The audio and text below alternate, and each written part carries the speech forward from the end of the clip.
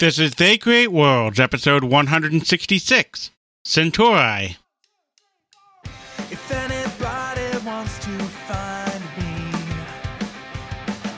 I'll be in the last place you would look. In a place where people used to be, a land that's called reality. You'll find me there. Welcome to They Create Worlds. I'm Jeffrey, and I'm joined by my co-host, Alex. Hello.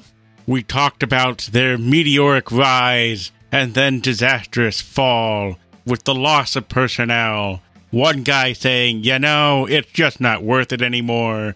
Then they were bought out. You thought that was the whole story, but no, it came back from the dead as an undead zombie, only to rise up in a meteoric joy once more, and then crater again. That is the wonderful company Centauri, no longer known as Allied Leisure.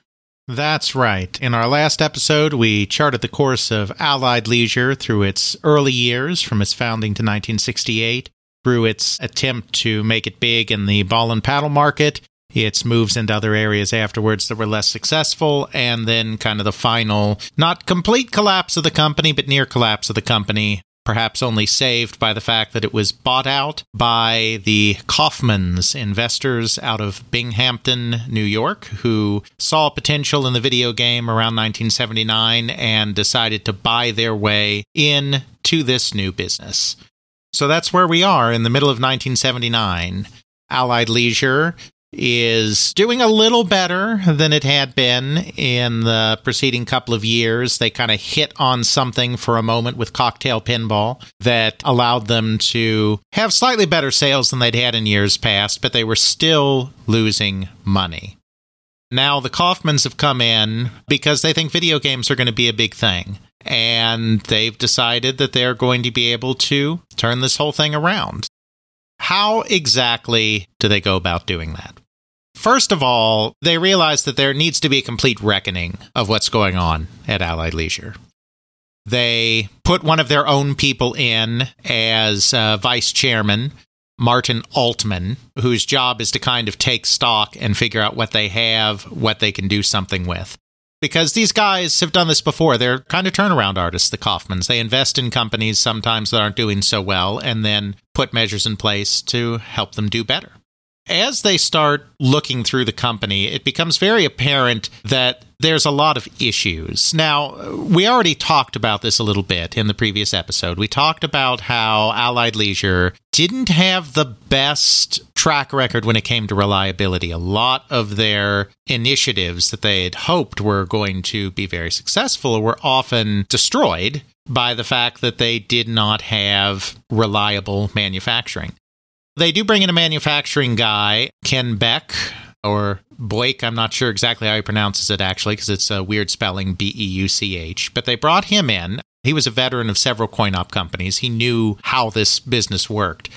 As he started taking stock of what was going on at this 40,000 square foot factory that the company owned, it became very clear that not all of the 400 plus employees employed by the company actually did anything. Don't know how this situation developed, but do know that when he sent out surveys, he had surveys passed around to get a sense of what people did. Some people literally said on the survey that their job was showing up every week to pick up their paycheck. That was literally all they did. That does not sound good. No. So there was a lot of waste going on in employment. The other thing that he noticed, or rather the other thing he turned his attention to, certainly not the first one to notice it, we talked about this before, but Allied Leisure did basically everything in-house. All of the sub-component manufacturing for their product they did in-house, which isn't necessarily a bad thing. I mean, in theory, that could work, but as you know yourself from working at a manufacturing company in IT, there are a lot of manufacturing companies that will tend to specialize in doing specific types of component manufacture. they get really good at manufacturing those particular types of components, and they produce a lot of them, which means that they can offer them at a competitive price because they're offering to everybody. So very rarely in the manufacturing business is one company really assembling everything. Because even if you're assembling the finished product, making the finished product, you're probably subcontracting a lot of your parts from someplace else, from another manufacturer that knows exactly how to build that particular kind of widget you need, right, Jeffrey?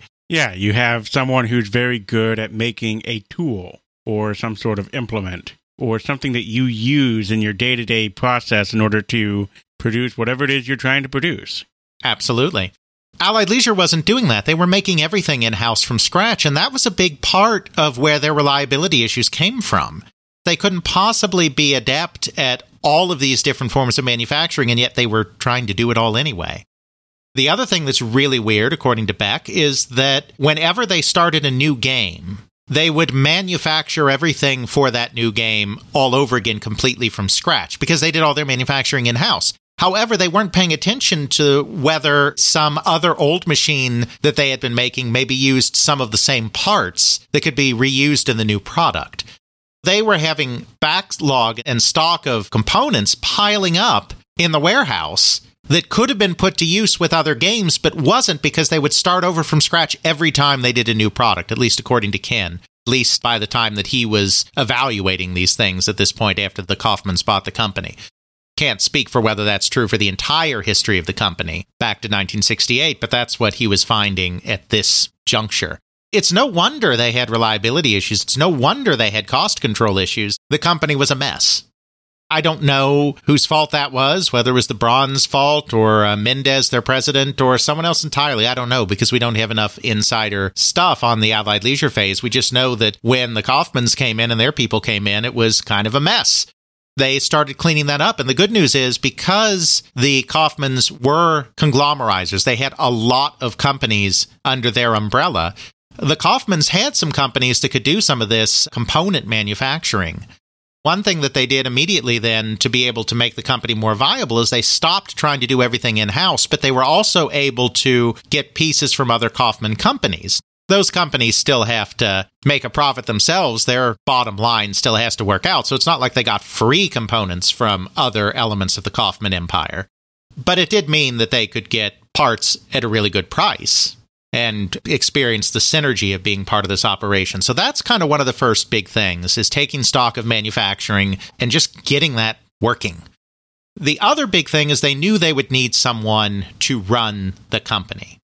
They have Altman there because they need their financial guy on the inside that can make sure that costs are being kept under control, that targets are being hit, that's keeping the Kaufmans themselves apprised of what's going on.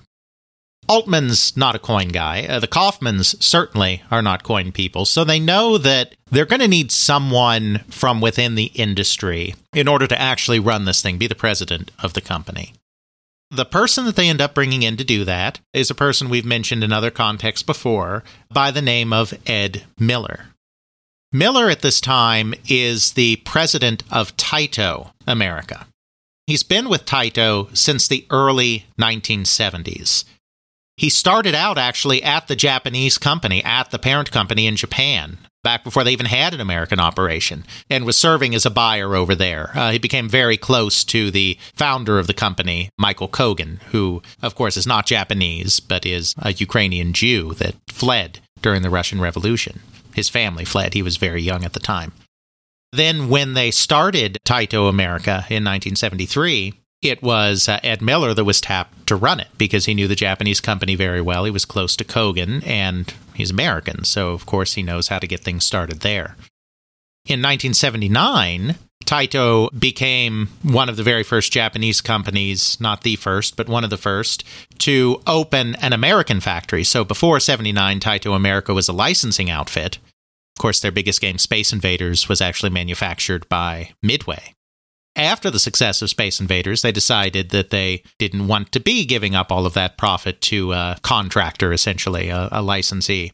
They actually opened their own factory, so Ed Miller had also been in charge of opening that new Taito factory in 1979. So he had experience with running a factory as well as, of course, doing sales and marketing and all of that within the coin-op industry. It just so happens that at the time, there was some tension at Taito. I've interviewed Ed Miller, and he didn't go into a lot of detail about this, but there was some grumbling, according to Miller, kind of in the company about the relationship between him and Kogan. It seems like there were some tensions brewing there. Miller was starting to feel like he was no longer really welcome within the company around this time that this was all happening. It was kind of an awkward situation from the sound of it. He was definitely very much available in that sense. The Kaufmans, I'm sure, I don't know exactly how they knew of him, but I'm sure they were just kind of checking around the industry for who was out there, sending out feelers, probably using recruiters, etc. They ended up connecting with Miller, and Miller brought something that was going to be very important to this operation because in addition to his knowledge of the business generally, he had a real in with Japan. Since he had been at the parent company, Taito, in Japan, and since he had been with Taito a long time, he knew a lot of the companies in Japan, and he would be able to harness these connections to bring in some product, because the Kaufmans want to be in video. As we talked about, that wasn't really Allied Leisure's bag at this time. I mean, they'd released some video. Obviously, they'd had success with Paddle Battle, Tennis Tourney, and they'd released some games more recently. But as we talked about in our last episode, it's almost like they were trying to do everything but video. They were trying their hand at slot machines. They were trying their hands at more advanced electromechanical games. They were trying the cocktail pinballs. Video just wasn't something where they had much expertise built up.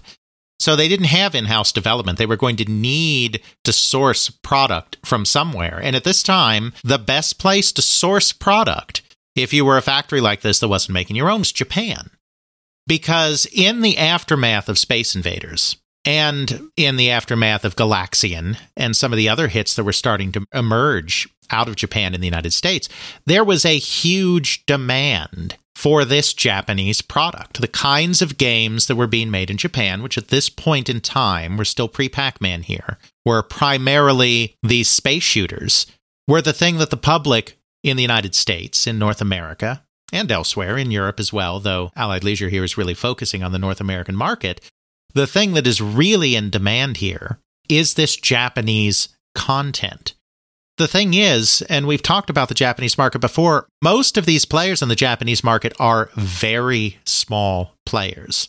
You have the big three dominant companies, Sega, Taito, and Namco, that are at the top and are both manufacturers and distributors, because there isn't really that three-tiered system in Japan, and are also operators as well. I mean, they don't operate their own games exclusively. They sell to others as well, but they're everywhere on this three-tiered system.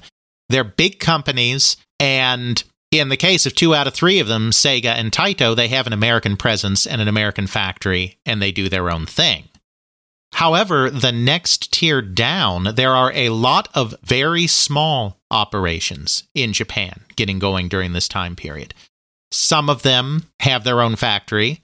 Some of them don't have their own factory. But even the ones that do have their own factory rely in Japan on sub-licensing agreements with some of the bigger manufacturers, some of the other factories, to actually get their product out. One very good example of this, and one that plays a role a little later on in the Allied Leisure Centauri story as well, is Konami. We did an episode on Konami, and in that episode we explained that Konami, a year or so later than we are now, kind of in the 1981, 80-81 time period, was starting to have some success, but they couldn't keep up with demand with their small factory operation, and so they got in really close with Sega. A lot of their early games were coming out via Sega, both in Japan and in the United States. This is the kind of problem that all of these small Japanese factories had. There was a mutual support infrastructure in Japan that allowed them to thrive in Japan as smaller operations, but they did not have the wherewithal to expand to the United States. Most of them weren't even founding sales offices in the United States. But even the ones that did have sales offices didn't have a factory in the U.S. because that's a big, big operation. You have to buy the land, you have to build a big space, and then you have to hire hundreds of people to do the manufacturing. These small Japanese companies couldn't break into the U.S. market in that way. there were just too many of them. They couldn't all go through Atari or Bally Midway or the Japanese factories that were in the United States, like Sega and Taito. There were so many of these companies in Japan, they couldn't all go through those companies because all of these companies only have so much factory capacity. They can't be building a dozen games at once. There was a real vacuum here for a company that wanted to work with some of the lesser or smaller Japanese companies and bring that product to the United States where it was guaranteed to sell because nobody could get enough of this stuff in this time period. By bringing in Ed Miller to run the company, they weren't just getting an experienced coin man that knew how to run a factory and knew how to do sales and marketing in the American market. They were getting somebody that knew Japan, knew these developers, and could perhaps even steal a march on some of the American companies like Bally Midway that maybe didn't know Japan as well as he did. He could get to some of these little companies with these interesting products and get those licensed into Allied Leisure before a Midway or an Atari even knew what was going on. So they made him a very generous offer, $80,000 a year in 1980 money, stock options, 100,000 shares at 50 cents each. Allied Leisure shares weren't worth much at this time because they weren't doing much, but if the company could turn around under Miller, those shares that he was acquiring so cheaply could have been worth a whole lot of money. And a bonus of 1% of the company's pre-tax net income for all sales in excess of $500,000. With the troubles he was having at Taito, with kind of the tense situation there, combined with the incredibly generous package he was given to jump ship, Ed Miller in April 1980 joined Allied Leisure as the new president. And he didn't come alone. He brought a lot of people with him. The most important person he brought with him was Bill Ologis, who we talked about in the last episode. This is just a coincidental connection between Allied Leisure and Ologis, but we may recall that it was Bill Ologis' company, URL, that created Paddle Battle, the Pong game that did so well for Allied Leisure. Now, Ologis had nothing to do with URL anymore. There'd been a lot of issues with URL. It had been bought out by somebody else finally. Ologis was actually at Taito. He had just joined Taito not that long before this. It's a coincidence that it happened to be the guy that built Paddle Battle ended up being the guy that came to help run R&D with and engineering with Miller. But that's what happened. So Miller and Ologis come in to be the coinmen running the company, though Miller's the one in charge. They also bring a lot of developers from Taito with them because Taito had been in the process of establishing American development. So they brought a lot of developers as well that were up in Bensenville, Illinois. We may recall from last episode that Allied Leisure is in Florida, in the Miami area. It's a kind of far-flung subsidiary, but they have an internal development capacity now. Up in Bensenville, Illinois, they have this management team from Taito that kind of knows the business. They've been taking stock, they've been reorganizing the way manufacturing works, hopefully getting the quality up. So there's just one final, very important thing to do. I think you can probably guess what that is, Jeffrey, from everything that we've talked about last time and this time. They need to come up with a snappy new name in order to express that this isn't Allied Loser. This is a completely new company. A full new century of wonderful content that is looking forward to a bright future. That's right. They need a name that fits in with the exciting times of the year of the fruit bat. Bonus points if you get that reference. Yeah, they have to, exactly like you said, they have to shed that Allied Leisure name, which is mud in the industry, because they are called Allied Loser. It's not just a tainted name because the sales have been bad, it's a tainted name because it's been made fun of, and once your name's been made fun of, I mean, it's done. You're done. They need a new name. So they go and do what a lot of companies in this situation do. They went to a marketing PR firm and were like, give us some ideas for a new name. We need to rebrand ourselves. It's going to be the same company. We're not talking about folding Allied Leisure and starting something new. It is very much the same company, but it's going to have a new name. So they were given a few choices. One that they liked the best of the choices they were given was Alpha Centauri. Alpha Centauri, of course, being the closest, I believe, the closest star to our own star, one of the brightest in the sky as a result. It's nice. It's a bright star in the sky. Space is futuristic. The whole industry is obsessed with space after Space Invaders. Alpha Centauri sounds pretty good, except for one thing, one important thing. The Kaufmans don't want a 2-word name. They think that is too complicated. They want something snappier. They want it done in one. They decided to choose a name that evoked kind of the same feeling as Alpha Centauri, but one word. They decide to kind of change that to Centauri, which still vaguely sounds like something you'd see in space. Still sounds vaguely futuristic and cool. I don't know. For me, I think of Roman legionaries, like a centurion. Exactly. There's the Latin there. So there's certainly a little element of that as well. Absolutely. So they go with Centauri. On July 29th, 1980, just a few months after Miller shows up, they officially change the name of the company to Centauri. Still the exact same firm, just under different name. So now they're completely reinvented. New management, new manufacturing, new name, new ownership, new everything. Now we need some games. So they've got this in-house team that is going to be able to get them some stuff, hopefully, theoretically, up in Illinois. But of course, they need product now. They can't just wait on that.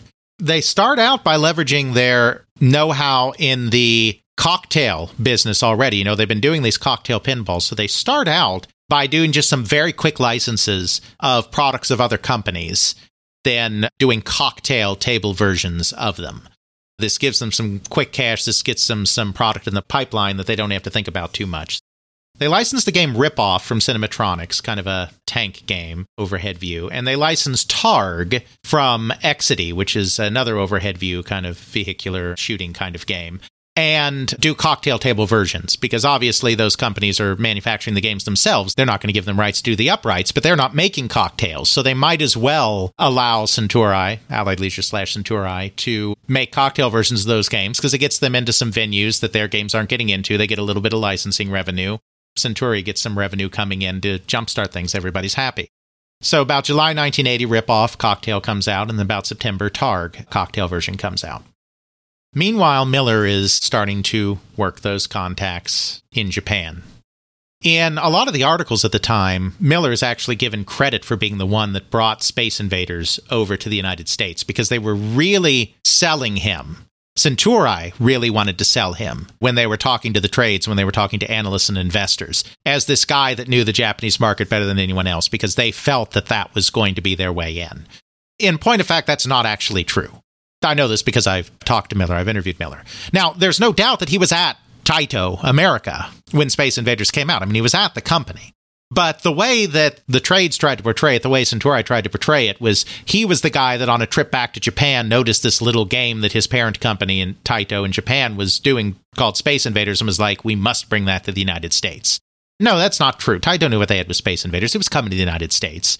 Miller obviously deserves credit for helping get that license to Midway and helping everything go smoothly, but he's not actually the one that brought it over. But that just goes to show the image they wanted to project of this company knowledgeable about the Japanese side of the industry. But he was knowledgeable, and so he did get to work and was able to bring in a series of absolutely stellar games in late 1980 through 1981 that completely turned around the company. I mean, night and day turnaround. There were 4 that were particularly important, and we'll go into each of those in turn. And those were Eagle, Phoenix, Pleiades, and Vanguard. The 4 games that Centauri is definitely most well known for, all of which, of course, are licensed. All of which came from Japan. Eagle was the first of these that was released. It was released before the end of 1980. Eagle was a slight modification of a game from Nichibitsu called Moon Cresta. In this period of time, we have to kind of take a step back. As I had said before, the space games were really, really big, the space shooters, because Space Invaders had just blown up huge, bigger than anyone had ever seen anything before, except maybe the very beginnings of pinball in the 1930s. So there was this real demand for this kind of game. And there was a very rapid advancement of this kind of game. And actually, these 4 games that we're talking about here, Eagle, Phoenix, Pleiades, and Vanguard, actually show a lot of that progression. So that's why it's good to take a step back and take a moment to see what's going on with these games and how Centauri fits into this. Space Invaders, as we know, don't need to go crazy on this. Gun battery at the bottom of the screen, bunkers, solid rows of aliens descending line by line. That's the beginning. Then comes Namco's Galaxian, which is still gun battery, or actually in this case spaceship, because it's in open space, not on the surface of a planet. Spaceship, bottom of the screen, no more bunkers, nowhere to hide, still a big formation of enemies at the top of the screen, but instead of descending line by line, individual enemy ships break off out of formation and dive at the player. The next step is the step that's epitomized by Mooncresta/Eagle and a few other games of the time, which is still open space, still gun battery or spaceship. I keep saying gun battery, but I should be saying spaceship outside of Space Invaders. Spaceship at the bottom of the screen, but instead of a solid block of enemies, you have differing waves of enemies that are doing all sorts of their own crazy looping, swirling kinds of patterns.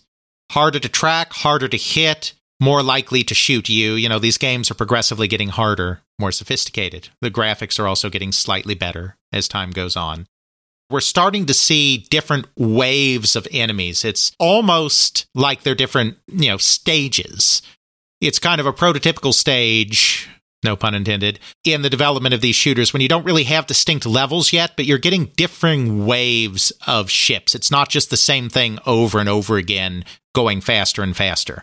Instead, you repeat about the same 3, 4, or 5 things over and over again, faster and faster. Still no end to the games. So there is some interesting little transition points. I saw, as I'm looking at Eagle here, the ship has a transition moment where you dock with a bigger thing, and then that gives you some more guns. Then after you get over whatever you're getting over, then you launch just like a shuttlecraft for a bit. Exactly. So that was the hook that Mooncresta/Eagle had specifically, which is this ability to stack multiple stages onto your ship and get double and then triple, because I think it's 3 stages total, double and triple the firepower as the game goes on. That was the hook that made that one particularly popular. Mooncresta was a decent success in Japan. I mean, it was no Space Invaders or Galaxian, but it was definitely a success. Nichibitsu is one of these tiny companies that I was talking about, one of these very small Japanese companies that didn't have the capability to bring its own stuff over to the United States, but had a good hit product. Ed Miller knows these guys because he knows Japan, so he's able to get a deal, and they get Eagle, which is slightly modified. I don't know where it was modified. I don't know if Centauri modified it itself or if Nichibitsu made a specific version for the American release. There's a lot of unknowns when it comes to some of the development of this very early Japanese stuff, at least in English language sources. So Eagle is not quite exactly the same game as Mooncresta, but the differences are very, very small. It's not like it's a different game. It really is Mooncresta with just a few modifications. So they do Eagle. Then comes the big one, the biggest of all of these games. And that game is Phoenix. Looks pretty, I'll give you that. The story of Phoenix is confusing, and we don't know it, and it's very unknown. We still don't really quite exactly know who did Phoenix. Centauri was actually not the first company to license the game. Centauri licensed the game from another American company, Amstar Electronics. Amstar was a semiconductor company down in Arizona. Coincidentally, and I really do think coincidentally, in the Phoenix area. There's no indication that Phoenix was actually named because Amstar was in Phoenix. But they, like so many companies, decided that this video game thing after Space Invaders was getting hot, and so since they were already an electronics company, had expertise, they decided to get into the video game business by purchasing Mirco Games, which was a very small, very minor 1970s coin-operated game manufacturer in Arizona, which is why Amstar would be interested in it. Amstar got in by purchasing Mirco, but they didn't end up releasing very much on their own. We don't really know the story of Amstar. I mean, we really don't. I don't know why they decided that that wasn't for them, but for whatever reason, they acquired the rights to Phoenix, and we don't know how. and then decided that they didn't want to manufacture it themselves. So then Centauri got the rights to the game, licensed to the game from Amstar.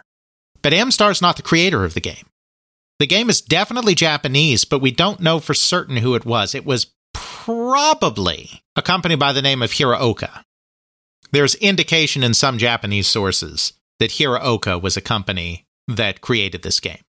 Centauri later licensed another game from Hiraoka. It's an unimportant game. That's why I bring it up now. It's a game called Roundup, which didn't do anything. But Centauri licensed another game from them later, so we know they made games.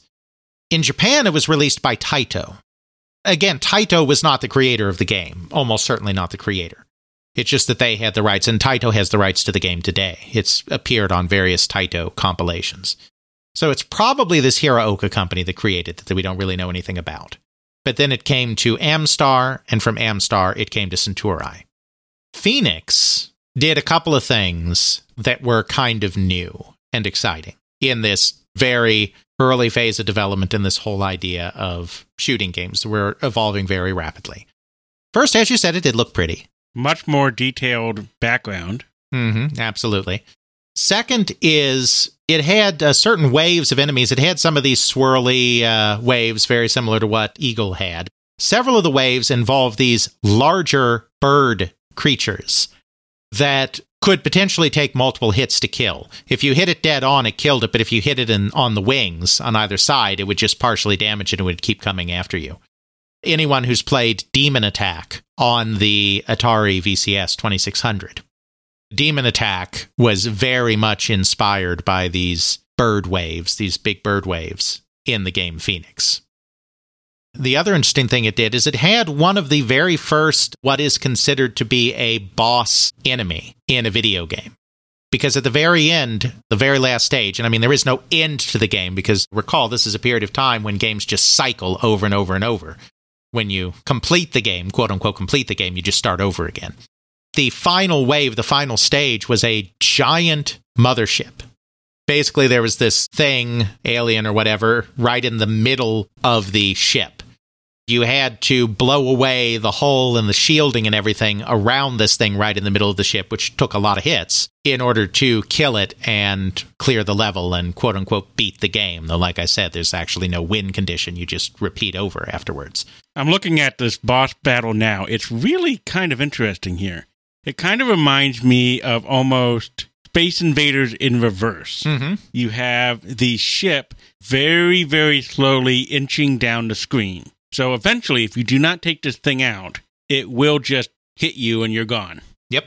You're eating away at, as you said, the shield, but it's almost like you're eating away at the hull or those bunkers that you shoot through. Yep, absolutely. In the example I'm looking at right now, the guy's trying to get some of the side stuff away and then trying to shoot as often as he can right down the center towards the little dancing alien guy in the middle.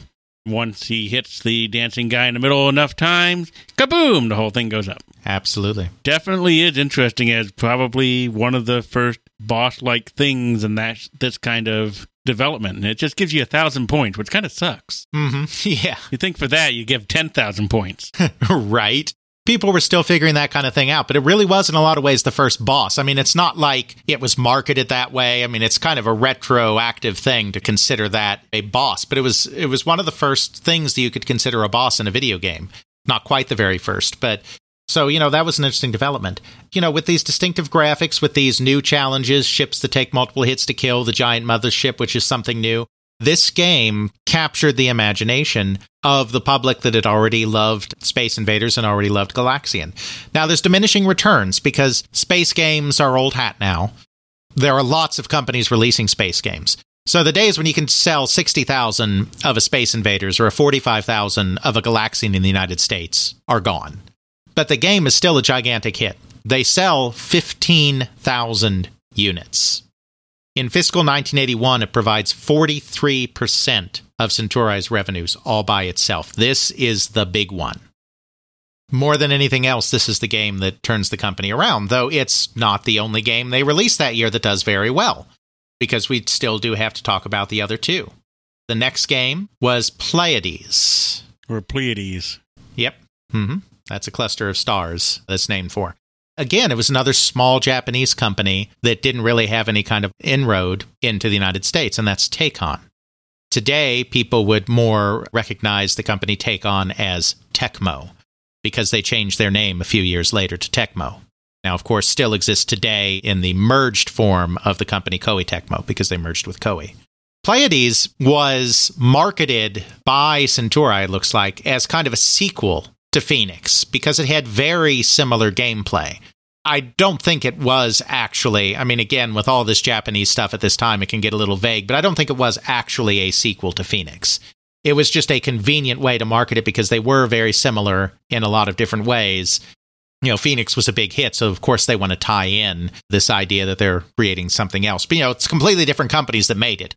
Phoenix was made by Hiraoka or whoever it was made by. It definitely wasn't made by Take-On. It's not actually a sequel. Again, it does this thing where it has multiple different challenges. We're starting to see more of these games that are evolving distinct stages, almost, even though they're not necessarily identified as like stage 1-1, stage 1-2, or whatever, as games would be a few years later. You're getting to the point where you have distinct stages evolving. So it's another fixed shooter, but it takes us through various ideas of what this is. So it actually starts out on the planet's surface. It starts out in a more Space Invaders feel, though it doesn't have the bunkers, it doesn't have the solid wave of enemies, but with the graphics and everything, which again are becoming just a little more detailed every time we do this. You know, you kind of start on a surface, and then you go off into space and shoot more waves, and then you get a mothership. Very similar to Phoenix. It's a much smaller ship. It's a little different in characterization, but it's essentially the same kind of big boss fight as Phoenix has. But then, after that, you even have one more challenge you have to do, because you then get this kind of weird tilted angled view, almost like Radar Scope, the Nintendo game. It's not a shooting stage. You have to guide your ship up this path, dodging these other ships that are on the plane here, and reach a target at the far end of the screen in order to complete the mission and quote-unquote complete the game, though, again, as always, you just start over again. How does games sort of seem to play? And I've looked through the entire cycle here. Mm-hmm. You start off on a planet. Yep. You got a cityscape here. You actually have little radar dishes that actually move, which is kind of cool. Then you have your waves coming down, attacking the city. Then the city goes from day to night and then back to day, which is another little cool aspect to it, I think. Having sort of a day-night cycle. Mm-hmm. Then after you're done with the waves, you launch off to go take on the enemy. Yay, we're taking on the enemy. Lots of horrible things get shot at. And then eventually we do get to that good old mothership. Mothership is much, much smaller than the other one, but it takes a lot more hits to take it out. And it has sort of like heat-seeking missiles that try to shoot at you. It actually does a color damage thing, too, from the looks of it. Mm-hmm. The final thing, what you're saying there was the sort of like tilted angle thing, it's actually going back down to where you started the game. I think it's trying to portray, hey, you're landing your ship on the planet going back to the start again. You're going down there, you're trying to land your ship, not hit anything else, and then hit the target in order to land appropriately, and then you end up exactly where you start. Mm-hmm. Some fireworks go off at night, and then, oh, look, they're invading again. We have to go through it all over again. Repeat ad nauseum. Absolutely. So you're seeing that these games are starting to develop very slowly a sense of progression and a sense of narrative to them. It's long in terms of releases, very short in terms of years because this is moving so quickly, but it's a long progression through a variety of games. But we're seeing how this whole idea of how to do an arcade video game is evolving from single screen full of enemies repeated forever to differing waves of enemies repeated forever, like in Eagle, to differing waves repeated forever, but you have the sense that you've reached a conclusion with something like a mothership in Phoenix, to a series of waves again in Pleiades, but it feels like there's almost a narrative under the surface of the thing because you're moving through these very, very different zones, and it feels like there's a progression that you're making across a narrative, even though there isn't actually any story as part of it. Centauri is at the heart of this with all of these games. Then the final one in the series that we wanted to mention, and their second biggest success of this time period after Phoenix, is the game Vanguard.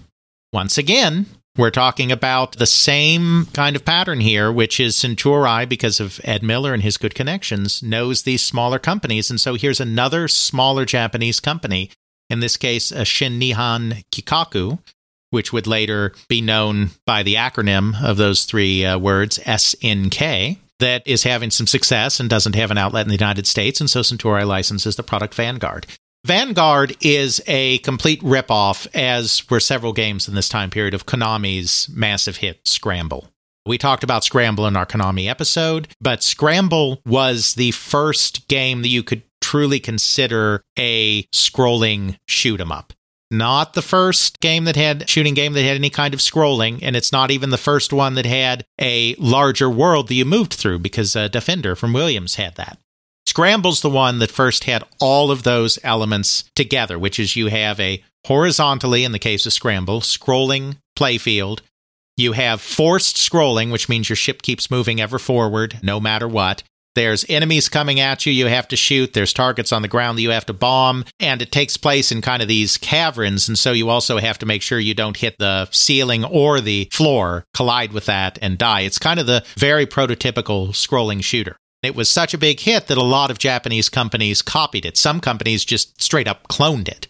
Other companies that were a little more reputable, including SNK, copied the major elements of it, but actually did create their own unique game. Vanguard actually did some interesting things in it that did really build on what Scramble did. It wasn't a straight 100% ripoff. For one thing, it allowed you to shoot in 4 directions, which was very interesting. You could shoot forward, back, up, and down. In Scramble, you had a laser that you could shoot just straight ahead of you to shoot things in the air, and then you could bomb things on the ground. You had a separate fire button to do some bombing on the ground, but it didn't have this 4-way shoot all around you capability that Vanguard did, so that's kind of cool. Another thing that it did is it combined horizontal and vertical sections, so it's a side view game. It's not an overhead game. Sometimes, as in Scramble, you're just going straight left to right, but other times you're also going up or going diagonally up as well. So there's a little more variety. It does take place in these enclosed spaces, just like Scramble does. I mean, that's something it's borrowing from it. It's not in open space. You're flying through these caverns and fortresses, so you can, hit the ceiling and die, just like you can in Scramble. On top of these gameplay innovations, it had a really interesting soundtrack that was entirely not licensed and violating all sorts of copyright laws. It used the theme, for instance, from Star Trek The Motion Picture, which today people would probably more closely associate with also being the theme of Star Trek The Next Generation. Da-da-da-da-da-da-da. That theme. It also used Voltan's theme from the Flash Gordon movie that had been released in 1980 and that very famously had a soundtrack from Queen. So it had some really boppin' tunes at a time when elaborate music in video games was still pretty rare. It had this hot new gameplay of the type that Scramble had, but with a few twists to keep it interesting. And it had that same sense of progression. You're progressing through multiple zones, and it even identifies them as zones. The mountain zone, the stick zone, the stripe zone, the rainbow zone, the bleak zone. The first few are horizontal, just like Scramble. Then you get a diagonal one. Then you get the vertical one, like I said. Then you end up having to destroy this energy core in the middle of the base kind of thing, which is exactly what you had to do in Scramble as well. So it has this sense of progression, though, again, there's no ending. That's the same with all of these games, even the ones like Pleiades or like Scramble or like Vanguard that have a sense of progression through multiple stages. There's no, yay, you won, game over kind of screen. It's okay, now go back and do the whole thing again, except maybe a little faster, a little harder. We don't know exactly how much it sold, but just based on dissecting the annual reports of Centauri and the typical price of games, Keith Smith, coin-op historian, estimates that it probably sold around 10,000 units. So you had Phoenix at the top, which sold 15, and that's straight from Centauri itself said it sold 15, so that's a confirmed figure, 15,000 units. You have Vanguard probably selling around 10. Pleiades probably sold around 5,000 units, give or take. Eagle probably sold a couple thousand units less than that. It was the least successful of the four. It was also the earliest of the fours. Centauri hadn't quite made its name back yet at the time it came out. When you take these 4 products together, they released a couple of other things from in-house, like Challenger and Killer Comet, but they flopped. Nobody cared. But with these 4 games doing so well, in 1981, they just blew up. So in 1980, which we have to recall is this very transitional year, because they've got the new management in, they're starting to license a couple of video games to get out, but they're still rebuilding themselves. According to the company's annual reports, in 1980, they had sales of $5.9 million, which was actually a few $100,000 less than 79, but it was in the same ballpark. They were essentially flat. But they had a loss, and remember, they've been losing money for years at this point, of $4.5 million. They sold about 3,730 games. Well, not about. That is what they sold. That's what they reported that they sold. This was fewer than in 1979, which, as we said, was a year where they rebounded a little bit through those cocktail pinballs, but it still wasn't a great year. They still lost money. So that's 1980. Fiscal 1981, and I believe their fiscal years end in October. So this is the period from October 1980, or rather November 1980, to October 1981. They sold 31,451 games, of which roughly half were Phoenix. Almost a tenfold increase in games sold from 1980. Their sales climbed to $61.5 million, which was a more than tenfold increase from their sales in 1980. And instead of losing $4.5 million, they had a profit of $7.5 million, an over $10 million swing in profits from the negative to the positive. This made Centauri one of the top 6 coin-operated video game manufacturers in the United States. Now, they were at the bottom. At the top were Atari and Midway, then Williams, then Stern Electronics, which we've talked about before. Then Sega and Centauri were neck and neck. Both of them had about $60 million in sales. That's much less than the big boys at the very top, which were in the $100 millions. $60 million was nothing to sneeze at, and it did make them a major player in this industry. There's just kind of one problem. Now they had to do it all over again, except that their in-house development up in Bensonville had been disastrous. The games didn't do that well. Now everybody knows about these Japanese companies, so they're going to have more competition for the games. They won't necessarily be able to steal a march on them. They're still kind of small potatoes compared to everybody else. So this turnaround in 1981 is remarkable, but it's not necessarily going to hold. Where do you go from there if you're the Kaufmans? Well, first of all, we have to remember that the Kaufmans are not wedded specifically to video games. They are diversified. They're in all sorts of businesses. They don't necessarily see the success of Centauri as a sign that they need to go all in on video games specifically. What they do see is they see a sign that now they can reinvest some of these profits that they've made in video games into other areas. So they actually start buying some companies that have absolutely nothing to do with Centauri's core business. They're basically starting to form another conglomerate within this company that is part of their larger conglomerate. Almost like multi-level marketing. Keep bringing in new companies. Hope you can keep bringing in more. For instance, in September 1982, they buy a company called Outdoor Sports Headquarters, which is nothing to do with video games, coin-operated games, anything. It's a wholesale distributor of hunting, fishing, camping, marine, and archery equipment. I guess you could kind of vaguely say that at least it's still in the leisure business, but outdoor leisure is a completely different kind of leisure. They also have a small number of retail stores. They're primarily a distributor, but they also have some retail stores in Ohio and Indiana. So they're a Midwest company, too. Remember, as we've said, Centauri's in Florida. I mean, this is completely different, but we have to remember the Kaufmans are conglomerizers, so they've got this money coming in from these video games. For them, what you do with that is you invest it into other areas that look like they are going to be big. So they saw this as a great opportunity, so they add this company to Centauri, using some of those profits from all of those video games. Not in this time period, but just a little later on, like by 1984, skipping ahead a little, but just to kind of give an idea, they buy Capes Seafood, which is a wholesaler of packaged seafood products.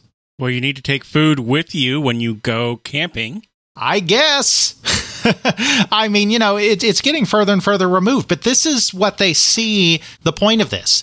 They wanted to get into video games because they could see that video games were going to be a hot entertainment field, but they're not video game people. They're not necessarily interested in that area solely. This is something that Ed Miller very much gets the sense of and decides to leave. He got the sense, and it was a correct sense, that they were not really dedicated to this whole coin-op thing. That really wasn't their end game. That was his business. He didn't want to be involved in all of this other weird stuff that they're doing. So he ends up leaving the company in 1982. He is replaced by a gentleman by the name of Arnold Kamenkow. For those that are really into pinball, the name Kamenkow may sound very familiar because of Joe Kamenkow, who was at Data East Sega Pinball as a partner with Gary Stern for a very long time. Arnold is actually Joe Kamenkow's father. Arnold came out of distribution. He was at some big distributors of coin-operated games. He's brought in 1982 to run the company. They also closed down the internal development because it never really went anywhere. The internal games didn't make much money. It wasn't worth it. They had also, I didn't mention this, but we'll mention it now, they had also decided to get into the jukebox business with their internal people. The reason they did that, it's the same reason that their competitor Stern Electronics did as well, is, the jukebox business had basically been dying in the 1970s, and so there had not been a lot of innovation in jukeboxes. Now that the technology had progressed a little bit and there was some more digital and video technology that you could put into traditional jukeboxes, there was this thought, the same thought that Stern and Suntory both had, that you could use some of this new, more interesting technology to make better, more interesting jukeboxes and perhaps try to bring back the market. Well, that didn't work. Didn't work for Stern, didn't work for Suntory. Ironically, jukeboxes, in the modern period have kind of come back in a way, though, I mean, they're not jukeboxes anymore. There's these gigantic iTunes playlist machines, but it's essentially fulfilling the same role that the jukebox used to fulfill. But the jukebox's day was done. I mean, it was a combination of things. It was piped-in music from centralized sound systems, like when you go to the supermarket today, and there's always music playing. That's the kind of thing I'm talking about. That was being used in bars and restaurants as well. I mean, still used in bars and restaurants today. So that had kind of replaced jukeboxes a little bit. Karaoke to various degrees. I mean, in this period, it wasn't hitting big in the U.S. yet, but it was definitely hitting big in Japan and would eventually come to the U.S. Karaoke encroached on jukeboxes, and just television encroached on jukeboxes. Bars more and more were having TVs, and people were watching sports rather than putting money in jukeboxes. It's not like jukeboxes vanished after the 1970s. They continued to exist in the 80s, the 90s, the 2000s. Like I said, today, in spirit, they continue to exist in these big digital iTunes-style machines with thousands of songs in them. The heyday was over. Putting some video technology and some more advanced technology in them wasn't going to do anything. So the jukebox thing didn't work. The internally developed games didn't work. So they closed down Bensonville. Bill Ilgis and his people were told they were no longer needed. Ed Miller left, replaced by the distributor Arnold Kamenkow. The challenge now is that they really can't maintain this in 1982. I mean, they had this string of hit Japanese games, but, whatever march they stole on the rest of the industry, they don't have it anymore. The big boys know about the Take-Ons of the world and the SNKs of the world. Suntory isn't necessarily going to be able to get this same quality of games, and in fact, in 1982, they're kind of forced to go elsewhere. They do release a couple of Japanese games, like Roundup, the game that I mentioned earlier that was also done by Hiraoka, but they were very minor games that didn't do anything. They end up going to Europe to try to replicate the success they had with bringing in smaller Japanese games. They went to a small Italian company called Olympia and licensed a game called D-Day. It just wasn't very good. They went to Xylec in the United Kingdom and licensed a game that had a little more success by the name of The Pit, which is actually very interesting. It was created by a company called AW Electronics, and then Xylec was the company that actually manufactured it in the United Kingdom. What happened when they were working on their previous game, which had been a shooter game, a Defender-style game, they had a glitch that would cause the graphics to kind of smear across the screen and make it look like the ground was being dug into. And they thought, hey, this looks kind of cool. We should make a game that's based around digging into the ground, dealing with enemies and stuff in the ground. And so they made this game, The Pit. If people are thinking at this point, well, geez, that sounds a lot like Dig Dug, the interesting thing is there may be a connection between The Pit and Dig Dug. The Pit came out first. The Pit is an earlier game than Dig Dug, so it's not a clone of Dig Dug. According to Andy Walker, the principal at AW Electronics, AW Andy Walker, when they were showing the game at a trade show, it attracted a great deal of interest from some Japanese engineers that Walker believes were from Namco. Originally, this game, The Pit, was going to have a final confrontation with a dragon, a grand dragon. So at this trade show with these Japanese developers, probably from Namco, that he was talking to, he was kind of trying to explain to them that you would dig and find this dragon, then you would blow up the dragon. Blow up as in big explosion, right? Well, with the language barrier, the Japanese developers, according to Andy Walker, this is his story of it, thought that he was talking about blow up as in inflating something. He says that the Japanese engineer even kind of gave him this look, like this kind of odd look, and then made a gesture like something expanding and then going boom. According to Andy Walker, they thought he was talking about a dragon that you would inflate until it blows up, until it explodes.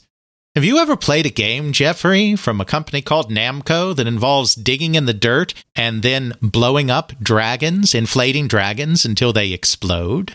Dig Dug on my Commodore 64. Exactly.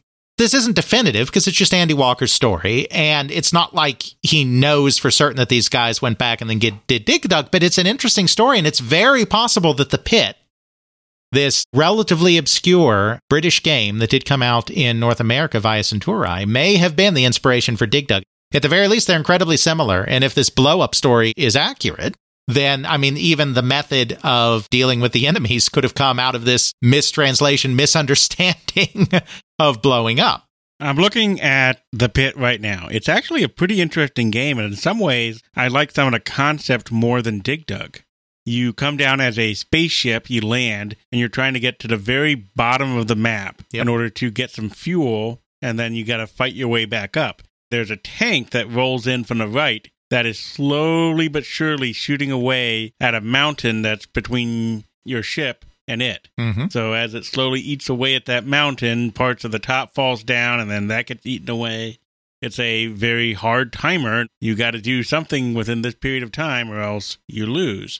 And I could see a lot of very proto Dig Dug design here. You can dig up and destroy dirt. If you get underneath a rock, the rock falls down. Mm-hmm. If I didn't know better, I'd say that this was a direct predecessor to Dig Dug. I mean, it seems like it. And then when you throw in that story that Andy Walker tells, which is that he was talking about blowing up dragons, and these Japanese developers took that literally as inflating them, which is a kind of strange... I mean, a lot of Japanese games can have some strange gameplay elements, but let's face it, that's a pretty strange way to defeat enemies. You don't see many games where you inflate your enemies to death, right? Not typically, no. You know, in addition to all of the similarities, which both you and I have discussed between the two games, the fact that Andy Walker claims he had this conversation that could have caused them to come up with this very, very weird and specific way of killing enemies. I mean, this could be the start of what became Dig Dug, but, you know, we don't have full perspective on that. They licensed The Pit from the UK, and that did a little better. And then they also went to Atari, and basically Atari conned them into taking one of their losers, a game called Tunnel Hunt. Tunnel Hunt is a game that had been in development for ever and ever, since the late 1970s at Atari, and they kept tweaking it, and it never quite tested high enough. They pawned it off, first on Exidy, and then on Centauri. They also got another game from Tech-On, The Swimmer, but their output that year, it was just not as strong overall. I mean, they couldn't strike gold twice by getting the Japanese licenses. They were left with a couple of minor Japanese licenses that didn't really do anything. Their attempt to try to replicate their success from Japan with European games didn't really work. The Italian stuff just didn't work at all. The Pit probably sold around 2,000 units, which probably made it the best-selling game that the company had in 1982. You know, this Tunnel Hunt thing, if you were taking some illicit substances, this is the game for you, because it is very trippy. Not only that, you get to take out TIE fighters Yes. and TIE advances as you go around in this tunnel, and your brain has trouble conceiving of what the heck's going on because you're literally flying in this tunnel. There's these TIE fighters and TIE advances coming at you as it just does rainbow colors and it moves all over the screen. It really messes with your head. That's why Exidy called their version Vertigo. I mean, that wasn't an accident.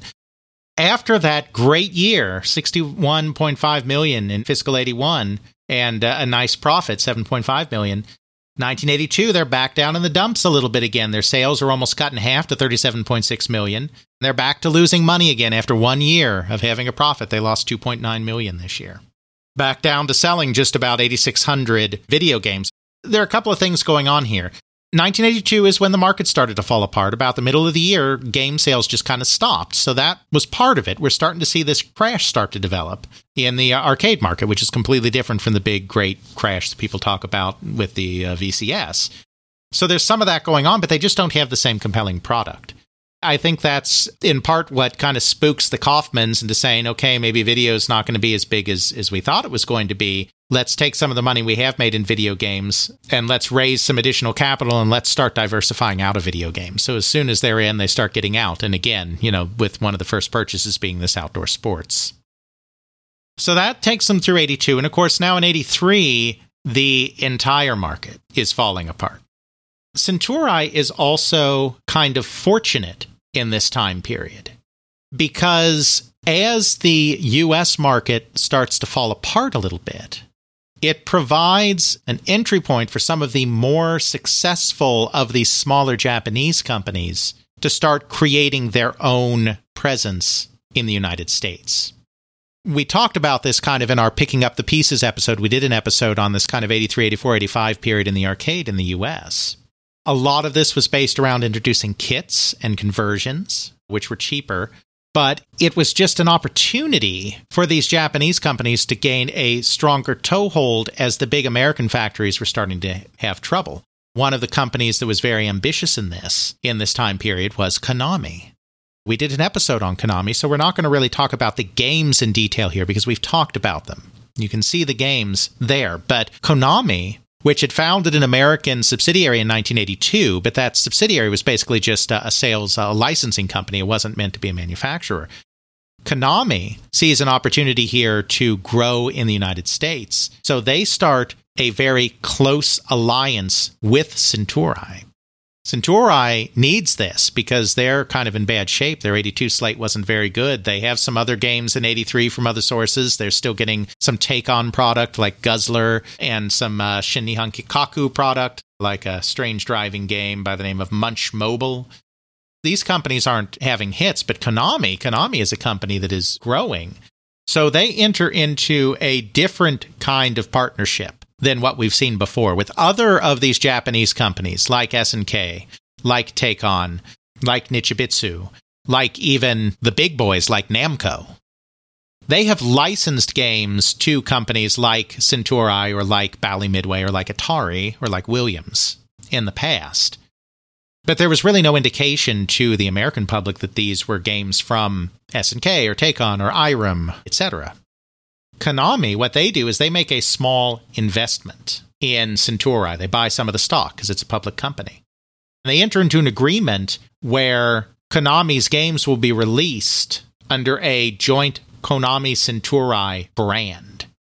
So it's Konami taking advantage of the weakness of the American market to start making its own name in the United States. But this is very good for Centauri as well because Konami has a string of hits in this time period.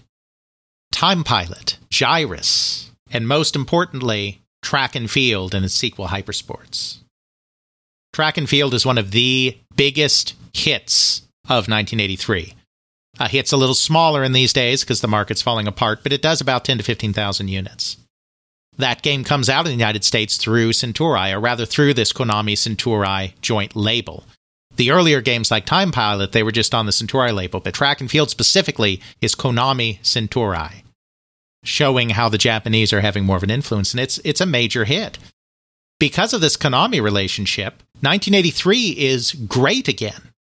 Revenues soar in 1983 to $141.8 million. Profit of $2.6 million. But, and this is important, even though the Konami deal is very helpful in that, most of that revenue actually came from outdoor sports. That outdoor wholesaler/retailer that the company bought at the end of 1982.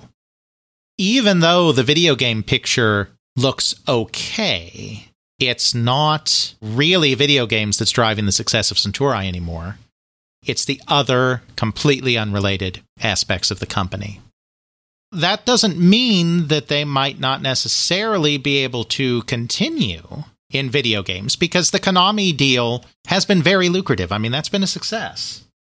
But with the American companies continuing to weaken and the Japanese companies continuing to strengthen, Konami decides they don't need Suntory anymore.